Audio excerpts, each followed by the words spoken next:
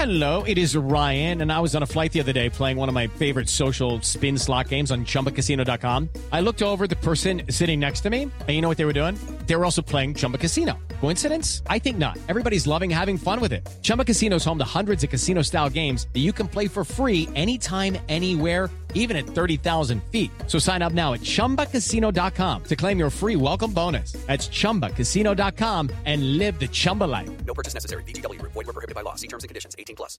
Well, welcome to Screen Talk, IndieWire's weekly podcast. I'm Eric Cohn, the deputy editor and chief critic, not joined this week by editor-at-large Ann Thompson, who's getting much-needed rest after award season, and we'll have her back eventually to tell us where she went and all that good stuff. For the time being, I'm in Austin for the South by Southwest Film Festival, and as I'm speaking here, it hasn't started yet, so I don't want to get into too much detail about the lineup or the highlights from the movies. There's a lot of great stuff to talk about there, and I promise we'll get to it in future episodes. For the time being, I wanted to share an experience I had getting to town before South by Southwest started, where I got to hang out with the founder of the Austin Film Society, a guy named Richard Linklater, who maybe you've heard of before, obviously amazing filmmaker, also the founder of the Austin Film Society. So I sat down with Rick along with Holly Herrick and Rebecca Campbell, who run the day-to-day of the Austin Film Society, to talk about this really exciting new theater that they're launching in just a couple of weeks. The Austin Film Society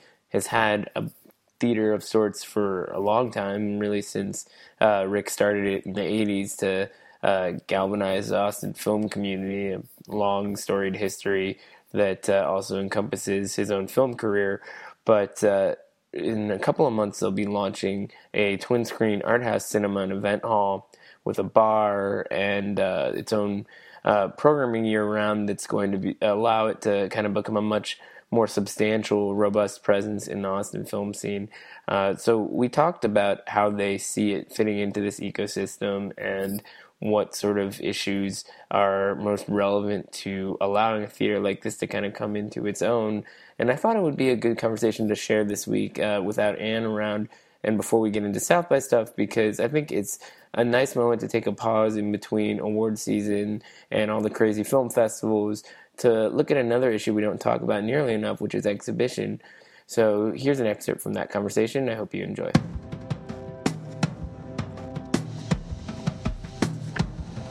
A lot of the theaters here skew younger, so what sort of conversations have you guys been having with the distribution crowd about kind of, is it a divide and conquer thing? Or? Well, what the things we've been hearing the most are there just aren't enough screens in Austin for the types of, for the smaller distributors, essentially. Like, there's a lot of titles that will go to Dallas or Houston and won't come to Austin, which to us is just like, you know, it's just crazy, kind of, because, and it's just because we don't have, just don't have the number of screens here, and the theaters here are incredibly popular. So the Draft House and the Violet Crown are sold out all the time. All the time. And so they really don't have the room to take some of the smaller and international titles. And so that's where the Regal Arbor does a good job. But even still, if they have, you know, if they're having a really good run of a bigger title, there's just so many films that are missed. And so that's where we have the real opportunity is with the films that we know we can get an audience for and that just aren't coming or are coming so late that, you know, they stop being, they're not, it's like 4 months after the New York Times review, so it's just like, at that point, the moment is past, so. There's always room. Yeah, and I think that there are titles that we want to get behind because of this is a film we want to show, and we think people are going to want to see it in our theater. So there might be certain titles that will have an overlap that we hope we will, because we hope to work with all the distributors that have the films that we want to show. So I think there'll be some, but we, we're going to be focused on the titles that aren't getting screen space otherwise. But there'll be some overlap. Yeah, that's for kind sure. of our mission. Yeah. You know. When did it start to be a real conversation and not a pipe dream, as it were? Right. Gosh, I don't even remember. Look, the pipe dream's been going on for years. In our heads, we were like, we've got 20 acres at Austin Studios, and we're going to be here for 75 years, so we're going to manifest a cinema. And it was like 2 screens, and then Holly was like, no, it's 3, and then it was like, no, it's 5. We're like, we're going to do it. It'll be 20, 30 million. Okay, so all of that was a natural, internal nonprofit conversation that needed to happen. That was about a real vision. Meanwhile, we had this part-time space, and then we heard through the grapevine our partner was not going to renew her lease. So all of a sudden, it was going to be like, we're going to either go forwards or backwards. And when we heard that, we had to act, and it was like December of 2015. And so we were like, we're either going to go back and be nomadic, or we're going to just seize the day. And we went into research mode, and at that point, it was so fantastic that there's a developed art house scene in America that we could tap into their knowledge base. And Holly did the research, on the cinematic side, and we just went into business planning mode. So December 2015 is when it went from pipe dream to real. So let's do it. It was an opportunity/crisis. Is there anything that you would identify as being outside of scope, beyond the scope of the films? I mean, what do you not want to do? Are there kinds of movies you don't want to show? Or yeah, we certainly. I mean, most most large studio films by major studios. Anything that's already on would be very, very We'd wide. never do that. Yeah, we would never show. I mean, yeah, there's tons of Hollywood films that we would not be showing. Hollywood product. Ultimately, you're defined kind of by what you're not, right? And you would not, that. But it's an interesting kind of a thing because there's like so many different ways that you can kind of cull from that world too, right? Because you need an audience to show up, and I know a lot of times people try to innovate on that front, right? Like, you see at the Draft House, it's like sort of this mixture of art house stuff, international stuff, and a lot of people don't talk about it, but they are showing big studio things, and that's more and more. So and in the franchises around the country, and I think the Draft House is their identity is very fan focused. And while I wouldn't say, I just think there's sort of a slight difference in that identity versus being just a general lover of an interest of any film. And I think that not that those audiences are totally different, but I think there's a certain audience that has no interest in seeing a superhero film. And I think that is a lot of the people we get. Although a lot of our audiences are going to see anything, and they're going to go see X-Men and come see our film. So I don't think it's exclusive, but we just don't need to do that. Especially, it's not our mission, and really we're trying to open a window to films that people wouldn't discover otherwise. And that was initially the idea of the Film Society, is really the passion for film and the bringing of films that, programming on what you want to see. The adventurous film goer who we've cultivated over the years, who trusts our programming. It's like, oh, well, if they're programming it, I'm going to give it a chance because I've been so rewarded so many times. Well, what sort of challenges do you foresee in just getting people in the first place to show up? I think that's part of the strategy with the new release programming is we will be showing some new releases that, have a little bit of a profile, and I think that will bring in a lot of new people who don't necessarily go to every repertory film that's playing in Austin.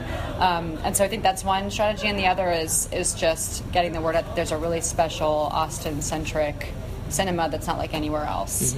And I think that just bringing people in for the experience and then having them just pick a film and be a part of the community is something that we're talking a lot about.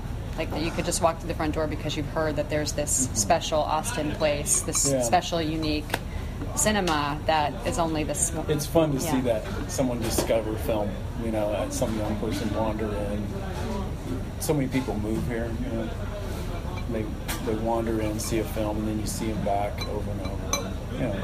Something's happening there. That was Everybody Loves Film can tell you their origin story of when they started, where they were, and when they started watching a lot of films or looking at it differently. Was there a model when you saw the kind of deficiency in the Austin film scene for what needed to fill that gap? Like what another city or other art houses, anything like that? You're always aware of what's going on in other cities. What's in New York, LA, San Francisco. So we're going to do our own little version of that. But it's just, I remember we've shown films like one time. I remember where it really clicked into me. We showed Agnes Varda's Beaches of Agnes. Such a great documentary. Never played her. We showed it one night. Great audience. But I said, if we had our own place, we could show this for a week. And so many more people would see it. That's just one thing from however many years ago.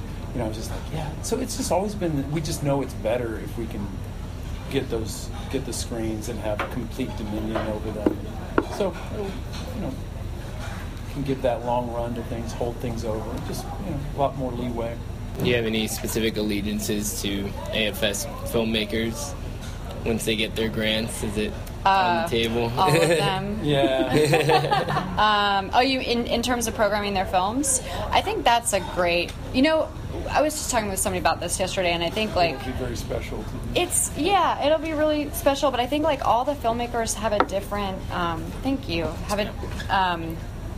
Everybody has such a different strategy now with their release, and not everybody needs or wants or will play at our theater. Some people are going to play at Draft House and Violet Crown, and if that's what's best for their movie, we're in full support of that. So there's really not a proprietary thing between us and our filmmakers in terms of exhibition. I think it'll be great fun when it works out, and it always is great fun when it works out. But sometimes they're going to do a digital release, and that's it, and we'll promote it, and it might not be on the screen, but we have a sometimes those things gel. It's really what's best for the film. And that's not always going to be, showing it at our theater. Sometimes it will be. I think the film history side of it is really fascinating, though, because I feel like young viewers now are just overwhelmed with content in a way they probably weren't when you were a young cinephile. Yeah, right? Completely. And it's all, the world we dreamed about, just the availability of the great works of cinema history, the fact that they're so available. You can get Filmstruck right now and just there it all is. Right. And yet, every young person I meet, it's just they do feel overwhelmed. Where to start? Well, I remember taking a vacation from work so I could see a certain film. Planning months ahead on the repertory calendar. That kind of thing. Mean Streets is bad. I tell the story to young people. That sounds insane. Right. What's that video? I heard about it for years. Hadn't seen it. I noticed on the calendar they're showing it. So I'm going to make sure I can see it, 6 weeks from now. Right. You travel across the country maybe to see something. Yeah. But so we're in an ideal world now, the sheer availability. But I don't know if, when you worked a little harder, and I think now that working a little harder is getting in your car and going to the theater. That communal need, that's what we have here in Austin. People who really, they know the difference, Yeah, we all have Netflix, we all have Filmstruck, whatever. But that communal need, if this is I was saying it's like a church, like-minded people. You go there and you can pray at home. But it also has a bar that doesn't hurt either. Yeah, most and churches. with vodka. It's got easy parking too, and it's kind of a huge deal right now. And it's near public transportation, and it's just going to be comfortable and fast and easy to get there. And what used to be North Austin is now Central Austin. So hey, we're conveniently located. I'm saying that's an in-joke from 30 years ago. I was thinking, whoever goes up there. Yeah. But it's next to the Greyhound station from Slacker. Yeah. I know it well. Next to it's right down the street. Came full circle. It's kind of funny. It's just I just think about that. Yeah. It's just... Is there a plaque there or something? I would go to that bus station every night. We'd get our film back from the lab. We'd send it on a bus. I'd have to go... It was our shipping thing. You could send it logged to the lab on a Greyhound bus? Yeah, for certain things. Yeah, you could, if you were delivered. Yeah, there was kind of you could ship stuff via Greyhound. Oh, okay. Rolls of phone. You probably still can. Yeah, I would imagine. But nobody does. Yeah, there's FedEx. To get on that bus a lot, too. A lot of trips to Houston via the dog. Well, that's the conversation, folks. I hope you enjoyed it. And check back next week. We'll have more from the South by Southwest Film Festival.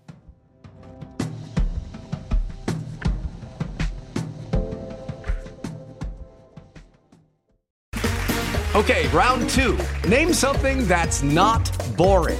A laundry? Ooh, a book club. Computer solitaire, huh? Ah, sorry, we were looking for Chumba Casino. That's right, ChumbaCasino.com has over 100 casino-style games. Join today and play for free for your chance to redeem some serious prizes. ChumbaCasino.com. No purchase necessary. Void where prohibited by law. 18+ terms and conditions apply. See website for details.